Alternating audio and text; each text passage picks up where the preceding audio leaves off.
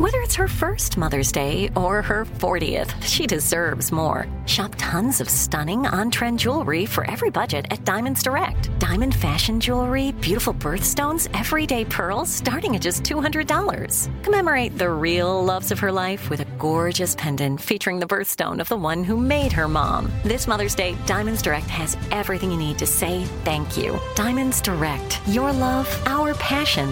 Online at diamondsdirect.com. Enjoy all your favorite sports like never before at BetMGM. Signing up and playing is so easy. Simply sign up using code Buckeye and receive up to $1,500 back in bonus bets if you don't win your first bet. When you register with BetMGM, you can get instant access to a variety of parlay selection features, live betting options, and the best daily promotions in the business. And with BetMGM at your fingertips, every play and every game matter more than ever. Place your moneyline, prop, and parlay bets with the king of sportsbooks today. Sign up using code Buckeye and receive up to $1,500 back in bonus bets if you don't win your first bet. That's right, up to $1,500. Again, sign up using code Buckeye and receive up to $1,500 back in bonus bets if you don't win your first bet. BetMGM and GameSense remind you to play responsibly. 21 plus and present in Ohio. Subject to eligibility requirements. Rewards are non-withdrawable bonus bets that expire in 7 days. Gambling problem? Call 1-800-GAMBLER in partnership with MGM Northfield Park. That's 1-800-GAMBLER.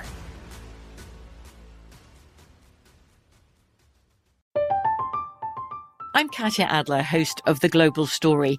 Over the last 25 years, I've covered conflicts in the Middle East, political and economic crises in Europe, drug cartels in Mexico. Now I'm covering the stories behind the news all over the world in conversation with those who break it. Join me Monday to Friday to find out what's happening, why, and what it all means. Follow The Global Story from the BBC wherever you listen to podcasts. This is your moment, your time to shine, your comeback. You're ready for the next step in your career, and you want an education employers respect. So you're not just going back to school, you're coming back with Purdue Global. Backed by Purdue University, one of the nation's most respected public universities, Purdue Global is built for people who bring their life experience into the online classroom. Purdue Global, Purdue's online university for working adults. Start your comeback today at purdueglobal.edu.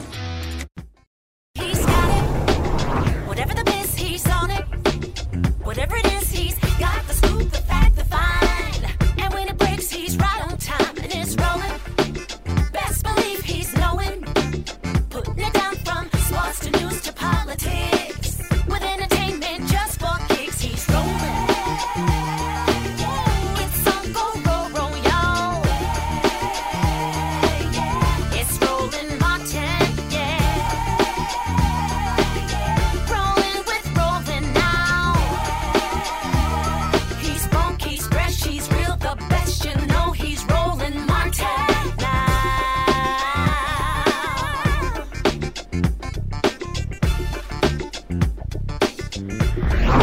Martin! Hey folks, welcome to this special edition of Roland Martin Unfiltered. She is somebody who's always been unfiltered her entire life. I'm talking about poet Nikki Giovanni. She recently stopped by the studios of Roland Martin Unfiltered to discuss her new book on poetry, but we managed to talk about everything else but her book. Hope y'all enjoy this conversation. Hey folks, glad to have Nikki Giovanni here, the great poet, activist, author, college professor, rabble rouser, all that sort of stuff. But here's why I'm happy to have her here. Okay, so I had my show Washington Watch for 4 years on TV One. I had News One Now for 4 years on TV One. And the problem is I couldn't cuss. So I could say damn, hell, ass. I couldn't say that. Okay, so y'all need to understand, I have been wanting to tell this story. This is flat out one of my favorite quotes of all time. This quote is up there with Malcolm X, with Martin Luther King Jr., with Frederick Douglass. I mean, some of the greats. I'm telling y'all. Okay, so in 2000, we're at Tavis Smiley, State of Black America, at USC, on USC's campus. And I think Charles Ogletree was the one who was interviewing Nikki Giovanni on stage. And I think the brother with the New York Daily News, Stanley Crouch, I think he was on the panel. So the question was asked to Nikki, why do you love hip hop and why do you love Tupac? And this is what she said. She said, somebody got to call a motherfucker a motherfucker. Right there, the whole audience lost it. And every time I had it on the show, I was like, I couldn't say it. I had to dance around it. But that is a top 5 all-time quote. I'm embarrassed. I'm an old lady. I'm sorry, but that was hilarious and truthful. Well, it was truthful. It was truthful. And there's no question about that, really. I mean, well, you have to sometimes. We've been talking football, you know, and well, I teach at Virginia Tech, and can I read a poem? Yeah. Because I have a wonderful... Shocking. No, she's going to refer to a poem. This is a nice poem. I have a kid that I taught, Kevin Jones, who is in our Hall of Fame. Running back. Yeah. Yep. And Kevin came to me and he said, Nick, I need some help in writing a poem. And we talked back and forth, and I came up with this. So the I is Kevin. Some people plant seeds for corn and tomatoes and okra, which grow. Some people clean land, and at evening you can see deer eating flowers or just standing. Mother deer watching her babies. Some people live in crowded cities, and they put out window boxes with herbs, enchanting folks who walk by. I play football. I have watched men grow too long for too much, for too little, then come home to smile at their wives and children. I have watched every Sunday school children offer a psalm, preachers offer hope, a choir offers a voice and join the community in prayer to a merciful God. That life will be better. I play football.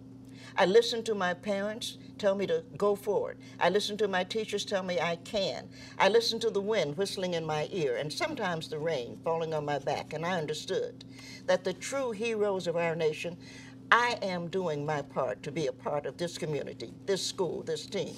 I am humbled to be considered for this Hall of Fame when I know the true heroes are the men and women who go forth every day. I play football. I hope I have done my part. And I think we forget that everybody does what they do. Mm-hmm. And aside from the fact that I love Kevin, I love the fact that those young men on that football team, they hurt. They don't get any money. They're not making $300,000. No. They're not making commercials. And I know people say they're getting an education, but only sometimes. So we could do better. Well, the thing that's interesting to me, like even as you were reading that, because the thing about poetry, first of all, poetry is personal. It's deeply personal. I was at Black Book Images in Dallas when they were still open. Yeah, I remember that. And I had somebody who came in and they said, I got a book of poetry and I want to sell it. And I said, well, the question is, are people gonna buy it? And so Emma Rogers, who owned it, I said, Emma, how much poetry do you sell? And she went, you see the top of that bookshelf? She went, start right there and go all the way over there. She says, those are all poetry books that haven't been sold. And I said, so I always want to ask you this. When you hear that, why do you think people don't gravitate to poetry to purchase? I think people, first and foremost, that's not true. I've had 3 bestsellers for whatever things like that mean. But I think that we, the poets, have to come out and tell the truth, which means you're going to be offending people. Mm-hmm. I've been watching my mailbox lately because right. I'm not fond of the president. I think he's crazy, and I think he should be impeached if not arrested. And so, now I look at my mailbox. I have to make sure that nothing's in there. Because, and this disturbed me. Just let me say this one thing. Mm-hmm. These are the same people who put a bomb in a church and murdered 4 little girls. Mm-hmm. And they want to tell me they're Christians. And the book that they say that they believe in is a poetry book, especially New Testament. And I'm in love with John, the beloved disciple. I know that John was smoking weed. If you read Revolutions, you know he was smoking weed. Me, myself, I like Song of Solomon. Well, that's beautiful. Let me tell you something. If y'all want to read some sexual stuff, read one of them Songs of Solomon's. I was like, dang, Solomon, you were laying it down. But look what Toni Morrison did with it. Mm-hmm. So you're going to take these wonderful lines, words, images, metaphors, and you're going to find a way to use them. So I don't think you write a book because you want it to be a bestseller. I think you write a book because you want to tell the truth. Right. Well, now here's what's interesting though. So while you were reading that, ask somebody who speaks all across the country, and ask somebody who tells stories when speaking. Actually, as I heard that, and when I went to page 106 and read it, I said, "It's not a poem. This is a little speech." I mean, literally, literally what he, as I read it, I'm going, wait a minute. He could walk to the podium, and to accept an honor. That was a speech. I hope so. So it calls you to look at it differently, as opposed to, oh my God, that's a poem. No. That was basically a speech. It's a poem. He's married to a wonderful young lady, Robin, and they have a couple of really wonderful kids. But I wanted to say something, not only to Kevin, but to all of those young men and women. And women's basketball is just incredible. Mm-hmm. That's a whole nother. If I were president, which I'm thinking of running, if I were president, if I were president, I would have a secretary of sport, because we know that for the men, in all fairness, Roland, for the men we need to, one, extend the court, because they're too tall, and we need to raise the basket. The only thing that's working right now are the women, because they're the ones who have to think. The guys just have to throw it down and drop it in. Yeah. And so I think that we need to think about. It is brilliant watching when one of the best games ever was when Connecticut played Tennessee. Oh. They were balling. Yeah. And then I went to, when Texas A&M, my alma mater, beat Notre Dame in the national championship, I went to Indianapolis for the game. See? And it went down to, and that was, one of the most exciting games, period. Because they have to think. Right. And I'm teaching Taylor Emery, and of course she's like the number 1, number 2 women's basketball player in America, and I'm so proud of her. She's a good writer too. Just a great kid. I'm not against the men. I don't want somebody to write me. But the men are tall and big, so we're going to have to extend that court to make them have to think. I grew up watching and celebrating Moses Malone and Hakeem Olajuwon. Yeah. The footwork of Olajuwon is just unbelievable. And I hate now seeing a dude 7 feet tall taking a three-pointer. I'm like, get your big ass down on the block and put your back to the basket. And but the game is now just about everybody jacking up three-pointers, as opposed to really, the art. You think back to Magic Johnson and James Worthy and Byron Scott and Norm Nixon and Abdul-Jabbar with Showtime. Yeah. That was poetry in motion. It was. In terms of just how they would just flow. And it is different now watching it where, like, even my Rockets, I can't stand watching James Harden hold the ball for 20 seconds. And I'm like, dude, can you pass the ball around, please? I appreciate that. No, it's boring. We need to make that, don't you think we need to make that change? Just like men's tennis, and I'm a big tennis fan. Oh, now with the speeds? Well, we need to make them have to play 5. It's a wonder they don't all drop dead, a heart attack or something. And I think 2 out of 3 is going to be fine. I think that's going to work. I think we need to do that. But I also think that we need to put a roof so that they're not playing at 102 degrees. Yeah. Even though I don't be from Houston, I don't mind if I got to play golf for money. I want to play at 1 o'clock in August. I want you to wilt. Shame on you. I want you to wilt in that sun. See, I live down the mountain from Greenbrier, so you can come. You can come. I played there. Yeah. I played there. Oh yeah, great course. You want to support Roland Martin Unfiltered? Be sure to join our Bring the Funk fan club. Every dollar that you give to us supports our daily digital show. There's only one daily digital show out here that keeps it black and keep it real. As Roland Martin Unfiltered. By going to RolandMartinUnfiltered.com, you can make this possible. You call this a good cry. Yeah, I do. What we learned from tears and laughter. Where did the title come from? Probably, I had a seizure, and that's a long story. But I had a seizure, and my doctor, who I always laugh because Gregory is cute, so I listened to him. Not that if he was ugly I wouldn't, but he's cute, so I do. And Gregory's position was, I eat too much salt. I don't get enough rest. You know how they go through it, because I'm a woman. You have to go through, and I'm black. So the first thing is always you eat too much salt. And I was saying to Greg, I don't think that's the problem. I think the problem is I never learned to cry. And I think that I kept so much in. And now, in my 70s, it's coming out. And if I would learn to cry, I would have avoided this seizure. Now, when you say cry, like, tears running about down what? your eyes. Just I have a dear friend who's in prison. He'll die there. He's got cancer. I have the things that make you sad. My mother died in June. My sister died in July, and my aunt died in October. I didn't have time to cry. I had to take care of them. I'm the oldest person in my family, and you hold things in. Yep. You know, my mother and father had arguments every Saturday.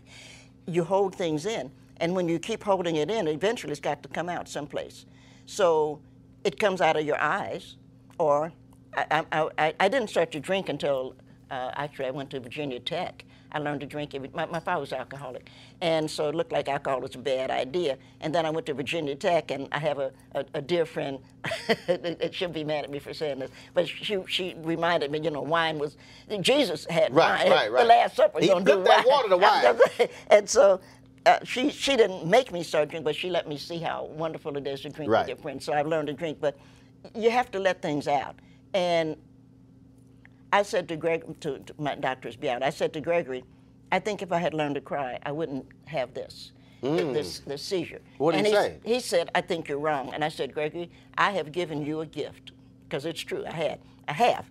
I said, you need to create something, the Nikki, and when people come in and they're having, you know, problems, you need to say, oh, you have the Nikki, and you need to show them a good glass of champagne. We'll do this every night. You need to laugh about this, but you need to learn to cry when something's sad. You don't need to learn to be strong, because we live in a nation that tells you, oh, you know, you'll get over it. My mother died. People actually had the audacity, the stupidity to say, oh, you'll get over it. How you gonna get over your mother being dead? Right. I didn't get over my dog dying. Wendy, well, my dog is Wendy. Wendy died, and I've got, she is buried in front of the house with a plate. How do you get over what you miss? Right. Or what hurts? You don't. You have to let it out, and that's why you have friends. And your friends shouldn't tell you, be strong, be brave, you can do it. Right. Your friends should say, oh, girl, go on and cry about it. I'm right here. That's what a friend is for. So we were at Aretha Franklin's funeral. It was interesting because, so Gladys Knight, so she was to my right. So we're in the front row, she's to my right. And she was really broken up about Aretha dying. And so she was crying. And so then Jennifer Lewis, who was sitting in her seat row behind her, she comes over. And so she's just standing right next to her, and so she's hugging her. Then she's just rubbing her back. And so then I walked over, and I was to hand Jennifer something, a fan or something. She says, no. She said, Roland, you got to do the old way. You got to go ahead and fan them yourself. But it was just one of those things where, again, versus just letting her sit there alone, she didn't say anything. It was just there, just to rub her back. Yeah. Just rub her back. Well, you know, Aretha is my soror. She's a Delta, Mm-hmm.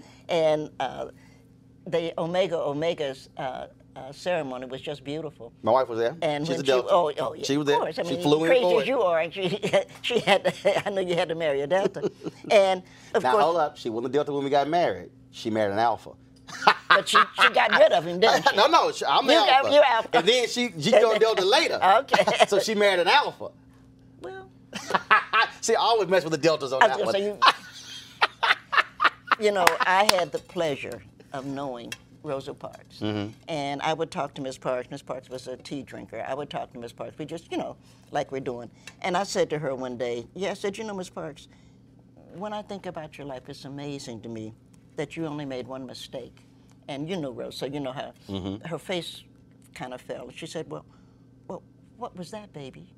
I said, you went AKA. See, that's why I tell Reverend Jackson every time, because he's an Omega, he always throws his little hooks up. I was like, don't start that. Don't start that. I said, you knew Dr. King was an Alpha. Don't start that. I was going to say. We should be ashamed of ourselves. No, we shouldn't. That's the truth. That's a good one. That's a good one. Yeah, but the whole thing, though, is interesting. As you were talking, I thought about when, so my grandfather died in '85, and then my maternal grandfather, and my maternal grandmother died about 6 years ago. And I thought about it. I'm trying to see.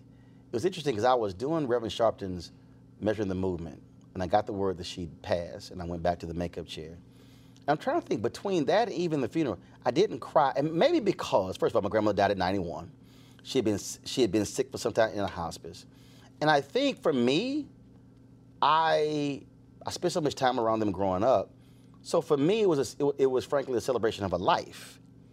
And so it wasn't. Now, what is interesting, because as you're talking about crying, it's the weirdest thing. Like, I can be watching a movie or I can be watching a sports moment, and it's this huge moment, and all of a sudden I realize tears are coming down because it's a euphoric moment of joy. Like, I ain't even involved in it.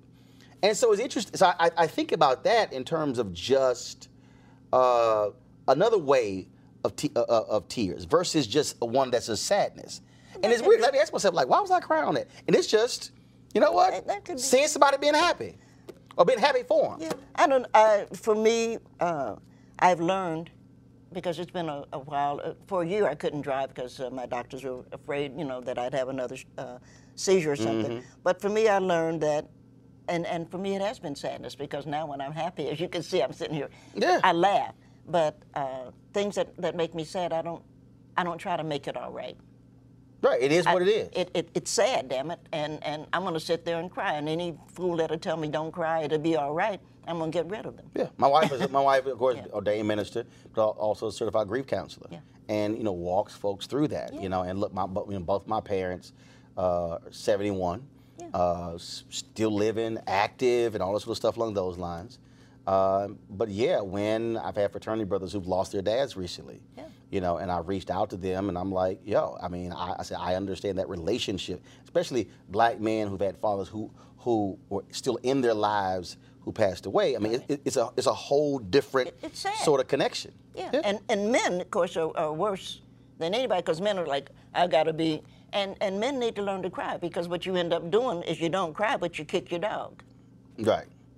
See, for me, I don't have a dog, so I'm glad you don't. I ain't but absolutely. You're upset. They kick their dog, beat. They take it out on something else, as opposed to, no, let that thing out. That's all I'm saying. Yeah. But Steve Perry and I had this conversation, and in fact, we had him on the show, and we see this especially with young brothers. So like now, when I take pictures with young black men, I'll tell them, if you're not smiling, we can take a picture. And I would say, we're not taking a jail photo. Because what has happened is we've created this generation of young black men. We say, yo, man, no, you got to be hard. You got to be a man. Yeah. He ate. Right. And literally, mothers would say, take a picture of my son. And I said, dude, we will stand here until you smile. And then people go, why are you making them smile? I said, because I'm not taking a damn jail photo. Right. It's a photo, bruh. Just smile. And I'm seriously, we'll be there, it'll be a standoff. And I'm like, ain't gonna be no picture. Because I just don't understand this notion of we gotta raise young boys to grow up hard. Yeah, well, I got another one that'll make everybody upset, but I don't understand why men measure the size of their penis. Because there isn't a woman on earth that fell in love with the size of a man's penis. We fall in love with the size of a man's heart, and sometimes his mind. But we don't fall in love with the size of his penis. And we've got the President of the United States, fool that he is running around talking about the size of his penis. That doesn't make sense. And that's interesting, because there's a woman who's, Shanae Hall, is a radio personality out of Atlanta, and she posted this statement on Instagram. Somebody asked her a question, and she said, I need all these attributes in a man, and he has to be 6.5 inches. And these people start commenting all on, and I was kind of like, I said, baby, it's a whole bunch of brothers. I said, who the right one for you? I said, and you don't. I said, you running around passing them up. I was just jacking with it. She's like, well, I'm just being honest. I said, okay. See, that's stupid. That's stupid. And we've got boys growing up thinking that they are people because of the size, for lack of a better word, of their dicks. But the men who then, okay, a woman has to have these physical attributes, these attributes, as opposed to, I mean, the reality is, when we do see people, and I tell people all the time, people like, Roland, looks don't matter. I said, first of all, you're lying. I said, because the bottom line is, if we in a crowd and I spot you across, there's something I'm looking at that caught my attention. Right. Okay, I'm like, y'all can talk about, no, but it's what's on the inside. I'm like, I don't see the inside across the damn room. But you feel something. And when you're, right. Roland, I have on a pair of earrings. My parents were poor, and my mother worked, you know, we were poor.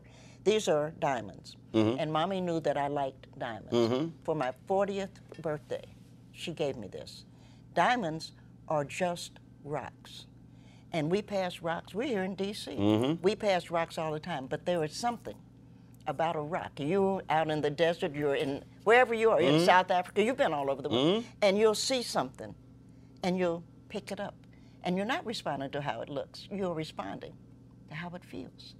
And you'll find yourself taking it, and you might bring it home. You might not, I mean, Right. But there's something that you respond to that is not just. Now let me be clear. I ain't like my wife when I met her. I ain't like her, okay? I thought she was a mean-ass preacher. I did not like her. And I told this story to Bishop Jakes on TBN. Oh. Yes, on Christian television. Did not like her. Like, okay, plus she had a whole bunch of gray hair at 34. I'm like, whatever. But this is exactly what this is. Nikki, this is true God's honest story about your sorrow. So we at church, and we were not in the church. We were not in the sanctuary. I need to qualify this. We were in a foyer. I'm talking about frat brother Carrie. And so she was down on the other end of the foyer. We had a singles party that weekend. And Carrie was talking, and I went, damn, Carrie, Jackie got an ass on her. What? And so then when she came down, a group of us was supposed to go out to eat. And then ended up being the two of us because everybody fell up. We there till 5, 6 o'clock in the morning, and then just talking or whatever. And I just got divorced 6 months earlier, so I ain't trying to talk to nobody. Okay, I'm like, look, damn that, and end up talking. Go out a couple of days later, and been together ever since. And I told her, I said, see, I personally think what you were saying. God was trying to send me all these other signals, and I wasn't trying to feel that. But He said, just show him the butt. He'll figure everything else out later. So I told her, you wore the right pair of black pants on the right day. I said, that's what got my attention. I told that story to Bishop Jakes, and he hollered. I got emails from all over the world. Said, did you actually just go on Christian TV and said your wife's butt? I was like, look, I ain't going to lie. I said, I'm telling you, that's a true story. I said, and she's still here. And I tell her, right pair of black pants on the right day. There's power in the black woman's booty. I'm just saying. There might be. But there's something more. Oh, yes, of course it is. Of course it is. Yeah. But them right pair of black pants. Well, black pants matter, but you see what you love. You know, I've had a theory, and I'm going to retire in a couple of years, and so I'm going to have some time to work on that. My basic theory is that there is nobody white in America. The only people who could possibly be white are, in fact, immigrants. Okay. Because American white people, especially the rich ones, they had babies. The wives had babies, but they didn't want their wives to be messed up. They didn't want somebody else fooling around with those tits. And so they would send the babies down to the slave quarter, and they would, the slave mother would feed the children. You are what you eat. So the richer you are and have been, the more likely it is that you are in fact black. Got black DNA. Absolutely. Just don't quit. But of course, it's just do it. Just do it. I mean, that's just Colin. don't quit. I love Colin. I mean, I thought, what a great kid. What a great kid. You know, I grew up with, well, not grew up with, but my generation, Muhammad Ali. And he was a great man, just a great man. And the Tommy Smith, yeah, John Carlos. Just great. And just celebrated the 50th anniversary of that. Yeah, yeah. They're just wonderful people, and to see him take that stand, you know. Now, I interviewed Jason Whitlock, and Jason Whitlock said, he said, all y'all keep trying to compare him to Ali. I said, well, first of all, I said, I don't compare him to Ali. Ali is Ali, Kaepernick is Kaepernick. So we had this vigorous debate because he feels as if Kaepernick should be more aggressive in talking. I said, look, not everybody is going to be like Ali. Right. Not everybody is going to be as talkative as he was. I said, everybody does their thing in their own way. That's quite true. But he's talking all over the world. Right. Because when I saw that, I went out. And, of course, I have a lot of credit, so I don't have to worry about that to my credit card. I went out and I bought T-shirts, I bought sweatshirts, I bought tennis shoes. I did the whole thing. And my class was laughing at me. You know, I teach a class every day, Tuesday and Thursday. And my class laughed. I said, no, he doesn't need me. He doesn't need us. I'm 75. Colin doesn't need a 75-year-old woman. But I thought if he could take that stand, because he lost a lot. Yeah. If money would be important. But then, you know, what did James Brown teach us? Money don't change you, but time is taking you on. Get it, get down with it. I love James Brown for that. I do. We have to appreciate what the young man did, and he's speaking. Ali did what he did, and I loved Ali. We traveled together, you know, and read poetry together. Really? Isn't he credited with like the shortest? What is it? It was like the shortest poem ever, something like that. There was it's one of them Guinness Book of World Record things, credit. But he, first of all, watching films and things along those lines, and surely it had to be a hoot traveling with him. Oh, it was a lot of. Well, first of all, his wife, you know, he was. What's the word? Word is a cock hound. He was a lover of women. There would be the other word. He took pleasure. But his wife trusted me, and so we would be going someplace. You know, he went on the bus. He always had the bus. What she didn't realize is that I had to fly, and so my son and I would, because I'm trying to support my mother at that point, my son, a dog. And plus, the bus takes too damn long. Oh yeah, it took too long. And I don't know why Aretha Franklin would not get on that airplane. I'm like, Aretha, look, I know you had one bad episode. But I remember she called me once. She's like, "Oh, Roland, I'm gonna have to get on this plane because this long bus ride across the country." I'm like, "Queen, that's too long. It's too long. I don't even want to take a connecting flight. I want a direct flight. Yeah. I am not taking a bus 2-3 days to get somewhere." But you know, speaking of Ree, she could have taken that time to just relax. And she had a great sister. I knew Carolyn. You know, I knew Aretha, but not well. But I knew Carolyn. You know. And she had a sister, and I didn't know Emma at all. Sometimes you need, when you're as famous as that, sometimes you need some time to yourself. Buster's work. I didn't have time to be bothered with it. Oh yeah. So his wife would say, "How was the trip?" You know, I said, "Oh, it's great. Really smooth." Yeah. It's none of my business what Ali did. I'm not gonna be married to her.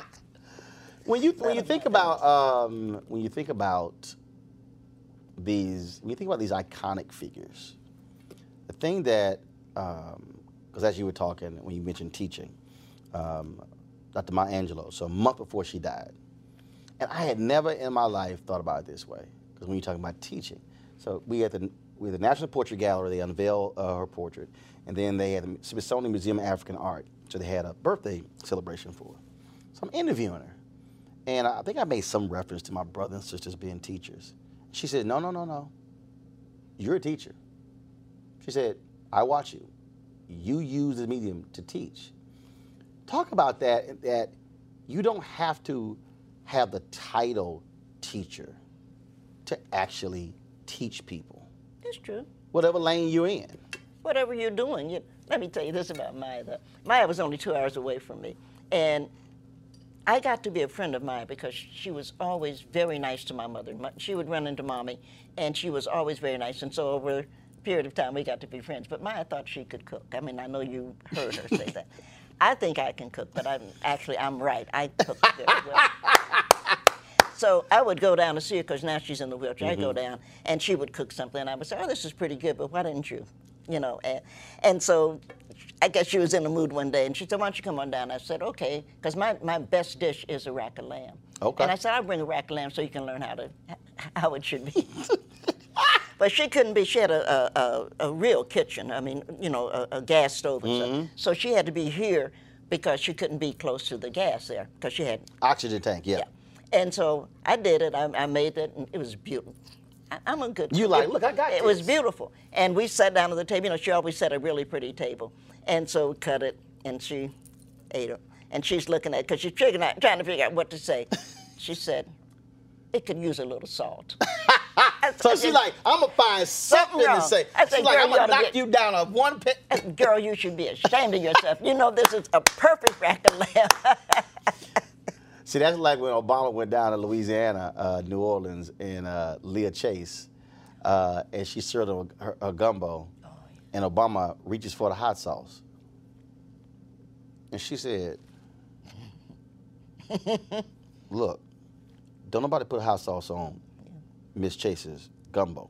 And that thing went all around the neighborhood and then the city. I mean, it went everywhere. People were like, "Hold up, did he, like, grabbed it before he even tasted it?" She snapped on him. She's like, "I don't care, you the president. You don't put no hot sauce. You don't put no hot sauce not on Leah Chase gumbo. Oh, no. And you ain't take. Miss Chase was wonderful. I cracked it when she told me that story. I had the pleasure of knowing Miss Chase. You know, Leah was the husband, and he was over in Paris. Dookie. I had the pleasure of knowing her, and I had the extreme pleasure of being a good friend of Edna Lewis, who was on a stamp. You know, they finally put Edna on a stamp, which they should have. She should have her own stamp. They put Edna Lewis and Julia Child and James Beard and somebody else. They put them all on a stamp. But talking to you don't do that. You don't put any salt on it. Either eat it, well, as my grandmother would say, every time I put something on the table, you have two choices. Eat it, don't eat it. Eat it or leave it. Because you didn't touch it. I mean, that's what, I don't care what you thought about it. You didn't add, no, he good. He learned a lesson. Oh, no, he learned. Because Yeah. she checked him. Oh, yeah. She's like, I don't care, you the president of the United States. She's like, you don't put no hot sauce on Miss Chase gumbo. That's right. Right, so no, he learned that lesson. Right, he felt that lesson. He felt that one. Yeah. When you think about all the things that you've done, is there something that you still wish, dang, you know what, I want to do that? Well, I have the pleasure, and I tease my son. I only had one child. I have a son, and my son had a daughter. And so I tease him all the time. I said, well, no matter what you've been doing in your life, he's a lawyer. I said, but no matter what, you did one really good thing, no matter how you look at it. I said, you had the sense to have a daughter. And it's like, oh, God. But I'm into, right now, global warming, actually. Okay. And it's just a part of, I'm into space and stuff. The Arctic Circle has a worm. And I'm always doing this, but actually you can't see it. It's a teeny tiny worm. And the worm has committed or given a community. The worm lives under like 45, it used to be 45 degree frozen. So it should not have been able to create a community. Right. But now that it is warm, it's coming down. Wow. So we know that the biggest predator on Earth is us. Human beings are the worst predators. We know that the second biggest predator is the sea urchin. And everybody's upset about the sea urchin, which tastes delicious, by the way. I don't know if you like sea urchin. Never had it. Delicious. Okay. Just cut the head off, and then you have to put to drain everything in it out, and you take tweezers and pull the That sounds like a lot of work. But see, That's a lot of work. Don't laugh and don't correct me, okay? I taught my granddaughter how to fix chitlins. See, I don't want to hear it, Roland. Let me tell you something. Oh my God. Go ahead, go on, finish the story. We have a history, and if I don't teach Kai how to make chitlins, who's going to teach her? No, it's just pork. No, I'm smelling this because, you understand, I went to my grandmother's house. Oh my God. I hit that door, and them chitlins hit me, and it almost sent me into a coma. I ran out that door and stood at the edge of her yard. And my daddy came up, because I went to the house early. He's like, what you doing? I said, yeah, man. Say, dog, I can't go in there. The funk of them chitlins hit me. I said, Dad, I can't do it. I said, so, because my grandmother had a catering business. And so I worked with this since I was 7 years old. And we had to prepare for some wedding. I was like, say, man, I can't go in that house. I said, the funk of them chitlins, I can't do it. Turn them inside out and clean them. But now, of course, they can be frozen. So you're not having any smell. But do you know, you really aren't, do you know where most of the chitlins are coming from now? Where? Denmark. Why? I don't know. But if you go to Kroger, do you have a Kroger here in Washington? Yeah, we got Kroger. If you go to Kroger, you'll see a package frozen, 5 pound, Denmark. I think it's the most interesting thing. I'm going to go talk to them Denmarkians. It's delicious because now they're really clean. All you have to do is you have to check them, but no, they're clean. And beer, God created beer for only one reason. What? To cook with it. Nobody in their right mind. I was sitting there looking at that fool on the Supreme Court now, talking about he drank a beer. No, you didn't drink a beer because beer won't. Well, nobody drinks beer that much that you can't remember anything. But beer was made to cook with. Really? Oh, yeah. You get with your chitlins beer, you get your garlic. Come on now. Some cilantro. Oh, cook it low all day long. No, I can't. Oh, my God. Roland. Between chitlins and pig's feet and You know who makes the best pig feet, aside from somebody like me? Ooh, is this conversation is killing Japanese. me. Oh no, the Japanese. Japanese. Oh, they do a wonderful because you boil them until they're, and then you split them, and then you put, your red sauce, put them in the oven. It's kind of like a barbecue. Oh, and they're so hard. I live in Appalachia. One of the most difficult things to find is pig feet. Praise the Lord. Hold on. They're being shipped out. Right, but they in that slimy jar, and you're No, looking at them. no, not pickled pig feet, real pig feet. Well, what's the difference between the pig feet in the jar? It's pig's feet. You boil them. First of all, you have to clean everything, but you boil them low, right? A little beer, your garlic, just boil them. And then when they're done, because that's an all-day. You eat hog head cheese? I hate to answer you. You won't kiss me. Oh my God! My grandmother and grandfather loved hog head cheese. Yeah. We had to stop right there. I said, "Hold up, we ain't gonna get to the cheese part. I'm gonna stop at the hog head part." I'm telling you. Well, okay, you gotta understand. My grandparents, born and raised in Louisiana, Opelousas, Louisiana. Okay. And they moved to Houston. And so growing up, I still had relatives who lived in Crosby, Bear Station, Baytown, which when we had the great Creole migration from Louisiana to California, they stopped all along the way. Mm-hmm. So I got relatives in all those towns. And so one time we went out and they went and got the hog, and it was in the back of the car. Then they had to kill it. Yeah. Okay, all right. So they shoot it. Okay, hit it with the gun a couple times, BB gun or whatever the heck, and then they threw it on the table, then slicing it up. Yeah. So went to the whole deal, making a crackling, and then split that whole deal apart. And I was kind of like, I don't really need to see this process. I'm good. I'd stop by Kroger, and I'd pick up the sausage that way. I wasn't really trying to see the whole process. Slicing that bad boy, and it was a whole. But it was. So, but that was my grandparents. That's why I grew up, and so That's how we survived. Oh, I feel you. But not just that. We slaves, and there must be a better term, but we slaves were the ones who changed American cuisine. Yeah, that's true. Yeah.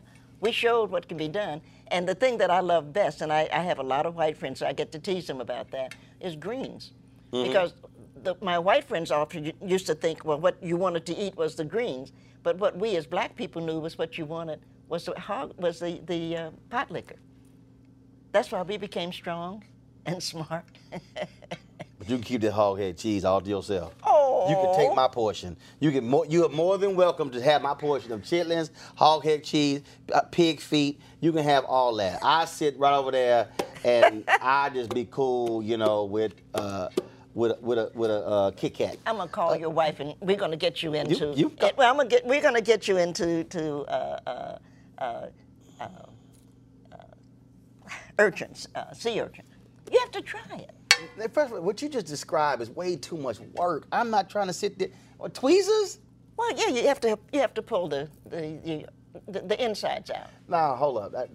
That's the chef's job. Just bring me the finished Well, product. you rich? Bring me the finished. Look, my brother is an executive chef. What? He can Ask do him. all that. Ask him. I ain't doing. That's too. Look, I don't like dealing with crawfish.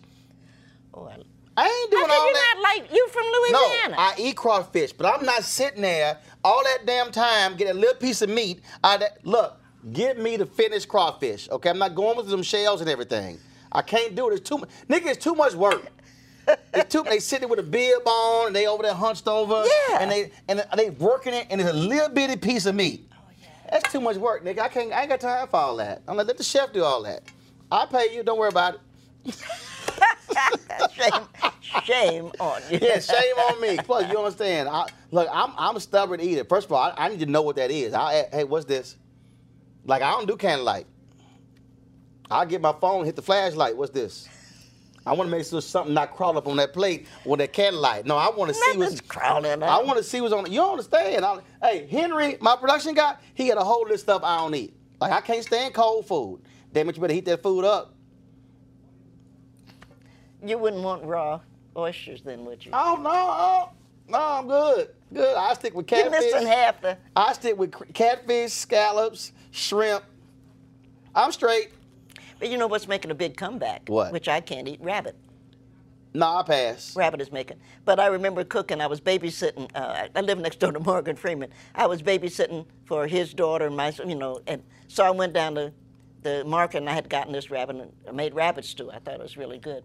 And Thomas my son always wanted to know, well, what are we eating? And I'd always share it with him. I'm with him. And he's like, well, what have we got? And I said, oh, we're eating rabbit stew today. And he looked up. He said, you mean we're eating Bugs Bunny? That's the last time I cooked rabbit. That's right, because you just scarred that boy for life. I have. Okay. No, I'm serious. Look, people. I don't experience. Let me tell you something. So Jay, it's a true story. So we in China. Now Jay's white. Okay. So Jay believes in experimentation. I don't. Okay. I'm black. I keep my stuff simple. I ate at McDonald's all 5 days. No, I had to because you don't understand. I was hungry as hell all 5 days. So we in one of these open markets. I mean, it's, steam is rising, all kind of different stuff like that, and it smelled good. Don't mean it is good. So they had all this corn, this corn on the cob. And so Jay goes, well, he said, I'm gonna try some of this. I was like, man, that's you. I'm good. Jay bit to that corn. What the hell was it? Feed corn? He bit. Okay, that wasn't a good idea. He like, okay, that wasn't a good idea. It was feed corn. I said, oh, you thought it was regular ass corn. I said, see, Jay, that's the difference between me and you. You're white. You will do that. Well, I'm not white. I said, I'm black. I'm going to stay in my lane. Shame on you. You asked me what I would like to do. The one thing that I cannot do because it's over was I always wanted to go with Anthony Bourdain to Vietnam because they make the best chicken soup in the world. You sure it's chicken? And I thought, boy, wouldn't it be great? I was so sorry he committed. You sure it's chicken? Well, Anthony, no, I'm not sure. But I don't know. I have to think about it, but it's delicious. Right, I got you. But Anthony always said he wouldn't eat human, which was smart. I'm kind of with him on that. I am, and he won't eat dog, and I'm with him on that. I'm with him on that. And then the rest of it, then you have to be careful what you eat when you're eating in Korea, especially. Yeah. But I thought, boy, when I was so hurt when he committed suicide, I didn't know him, but I thought, wouldn't it be great to be able to find a way, and we'll go to Vietnam, and we'll just do a show like we're doing this, and we'll eat their stuff. I don't know, nigga. You might be eating by yourself. I might be commentating. I'm just not. Look, I know what I like. I know what I like. Like Houston's restaurant, I ordered the exact same thing for 15 years. Oh my. I don't even look. Here's the problem when you eat something and you switch it up. Now your palate's messed up and now you're mad. No, you're mad. Look, my first wife, my God. First of all, I used to like hanging out with my family because my family, we cook. Okay, the whole family cook. Every man in my family know how to cook. Right. We don't need no women in the kitchen. Y'all go sit down. We don't need y'all in here. Okay, so we can all cook. And my family, everybody, we got food, we do it up. Nikki, I'm not lying, it's a true story. We go to her parents at San Antonio, just the two of them. I'm like, damn it, we going to eat Chinese. I'm not trying to eat no damn Chinese on Christmas. What's wrong? Damn it, I need a real meal. We go to this Chinese restaurant. It is the most god-awful food. I'm mad. I mean, we eat bad food, not you mad. You want to cuss folk out. The only thing I had on my mind was going to the store and going to buy me a Mrs. Smith Dutch apple crumb pie and some vanilla ice cream to get that taste of that bad Chinese out my mouth. Nikki, why we go to 4 grocery stores, I can't find no Mrs. Smith Dutch apple crumb pie at a single store. I got to sit there at that house that night, mad, cussing, that food in my mouth, that taste on my palate, because it was that. See, bad food will make me mad. Kiss your wife. That didn't do it. I was mad because she the one took me to the damn Chinese place. So she could have kissed me. I didn't. She could have kissed me. She could have did more than that. I would have been like, damn it, that bad food. Oh. Bad food will put you in a foul mood. But great food, like you bring me some bad gumbo, I'll cuss you out. It better be some good gumbo because I love gumbo. Yeah, gumbo's good. I love okra. But I make good ice cream. I'll have to do that too. I do homemade ice cream, yeah. What flavor? I make mostly vanilla. I make my grandfather's recipe. See, I like vanilla, Grandmother liked pineapple. I like chocolate. Well, you can always add chocolate. Put your finger in it. So y'all thought we were talking about poetry today, a good cry. This actually ended up being a food discussion. I'm sure y'all are shocked by that. Last question for you. You said you're going to retire, but that's retire from teaching. Yeah. Then what you going to do? What do you want to do? You can do like Will Smith did and jump out of a helicopter on a bungee jump over the Grand Canyon? No. Okay, all right. No, I'm going to write. I'm trying to write a couple of books. My granddaughter and I are going up to the Arctic Circle. Okay. We're excited about doing that, and I'm going to learn. I hate to say this to you, but I want to learn how to use chopsticks. And I can't. I think it's so neat. It is. I go, hey, that's cool. Bring me that fork. I know. I tried. Nikki, you gonna starve by like one little rice on the thing? I don't know how they do it. I don't know how. But they do. So the question is learning something different. Right. I don't know. Look. I've tried. I'm like, say, dog, bring me that fork. I can't be here all day with this dog on chopsticks. I pretty much have learned, and you wouldn't like they did how to open an oyster, and I've been working on sea oysters. I know. See. It's too slimy. There's no life without oysters. It's too slimy. Oh no, that's why God invented lemons. He put a little lemon. Oh. That's gonna get rid of the slime? It's not slime. But I ain't trying to eat that. There you go. Get rid of straw next time? No, just put a nice glass of champagne. But see, I don't drink. Well, shit. I've never drank in my life. Don't worry about it. It's a digital show. You can cuss. It's all good. You ain't got to cover your mouth. You can say shit. No, I've never drank in my life. I've never drank in my life. You're deprived. When you retire, you have to No. My brother would tell you, like, I don't want to see your ass drink. He said, you already a fool. I mean, I have never drank in my life. Not even a little champagne I've never drank in my life. My dad tried to give me some non-alcoholic beer. I wouldn't drink it. It's just I just don't. And I don't know is it because my mom asked me when I was a kid to fix her some rum and Coke. I don't know why in the hell I thought I was gonna taste it, see if there was enough Coke in it, and just screwed my whole stomach up. I think I probably don't drink. Again, I just never had the desire. Right. And probably because I had an uncle, my Uncle Warren, who's now in hospice care. My Uncle Warren had a Big Gulp before 7-Eleven created Big Gulp. Oh. I mean, I was like, dude, how did you get that big ass cup? And it was all alcohol. And he would come up. But I've never. I mean, we had alcohol. My parents drank. My family. We had parties and stuff. I just never. My brother does. Mm-hmm. I just never ever was interested in wine coolers or anything. And people give me alcohol.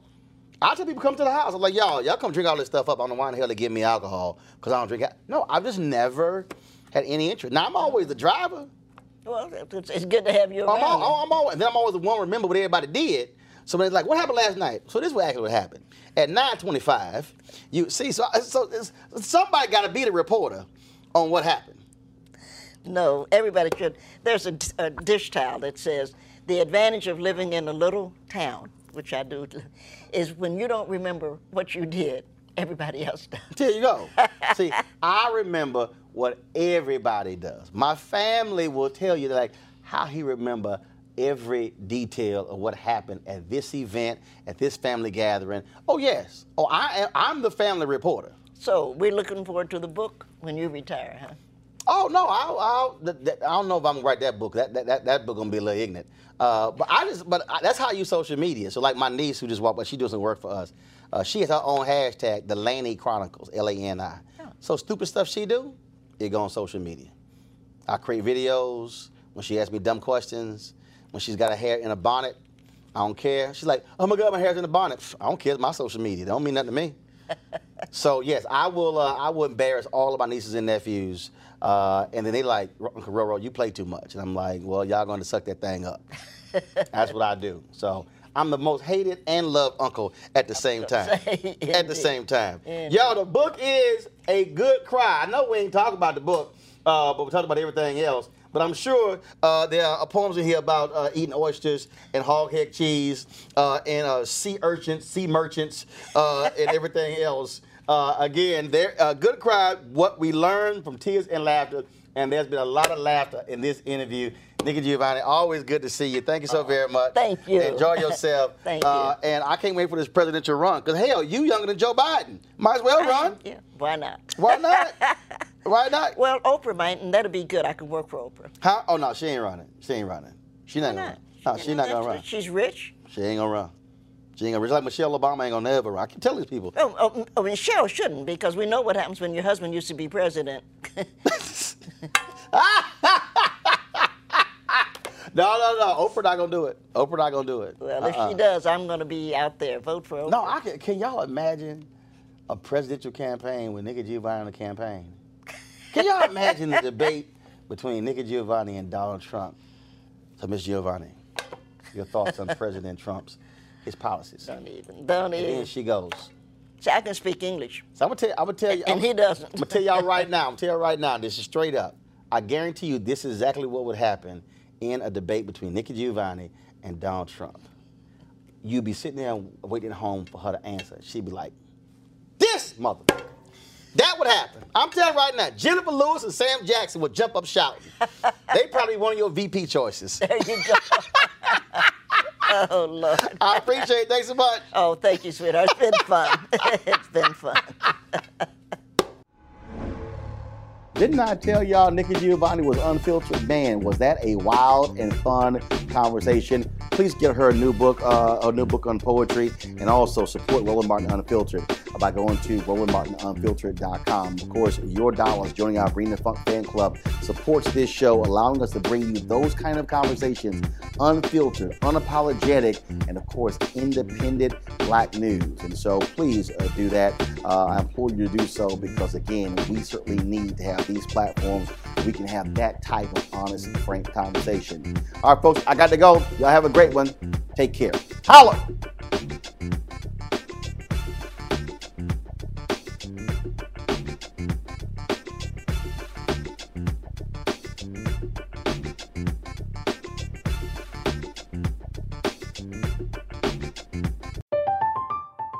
I'm Katya Adler, host of The Global Story.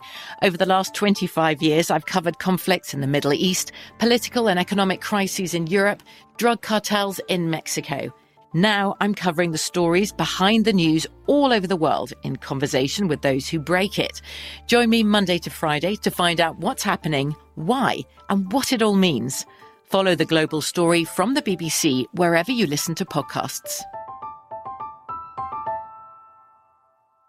Xfinity has free premium networks for everyone this month, no matter what kind of entertainment you love. Addicted to true crime? Catch killer cases and more spine-tingling shows on A&E Crime Central. Crave adventure? Explore Asian action movies on Hi-YAH. Searching for something extreme? Check out skating, snowboarding, and more on Fuel TV Plus, the global home of action sports. And find crowd-pleasing bops on iHeartRadio's Hit Nation playlist. There's new free shows and movies to love every week. Say free this week in your Xfinity voice remote. Hello, it is Ryan, and I was on a flight the other day playing one of my favorite social spin slot games on ChumbaCasino.com. I looked over at the person sitting next to me, and you know what they were doing? They were also playing Chumba Casino. Coincidence? I think not. Everybody's loving having fun with it. Chumba Casino is home to hundreds of casino-style games that you can play for free anytime, anywhere, even at 30,000 feet. So sign up now at ChumbaCasino.com to claim your free welcome bonus. That's ChumbaCasino.com and live the Chumba life. No purchase necessary. VGW. Void where prohibited by law. See terms and conditions. 18+. Xumo Play is your destination for endless entertainment. With a diverse lineup of 350+ live channels, movies, and full TV series, you'll easily find something to watch right away. And the best part? It's all free. Love music? Get lost in the 90s with iHeart 90s. Dance away with hip-hop beats and more on the iHeartRadio music channels. No logins, no signups, no accounts, no hassle. So what are you waiting for? Start streaming at play.xumo.com or download from the app and Google Play stores today. All you can stream with Xumo Play.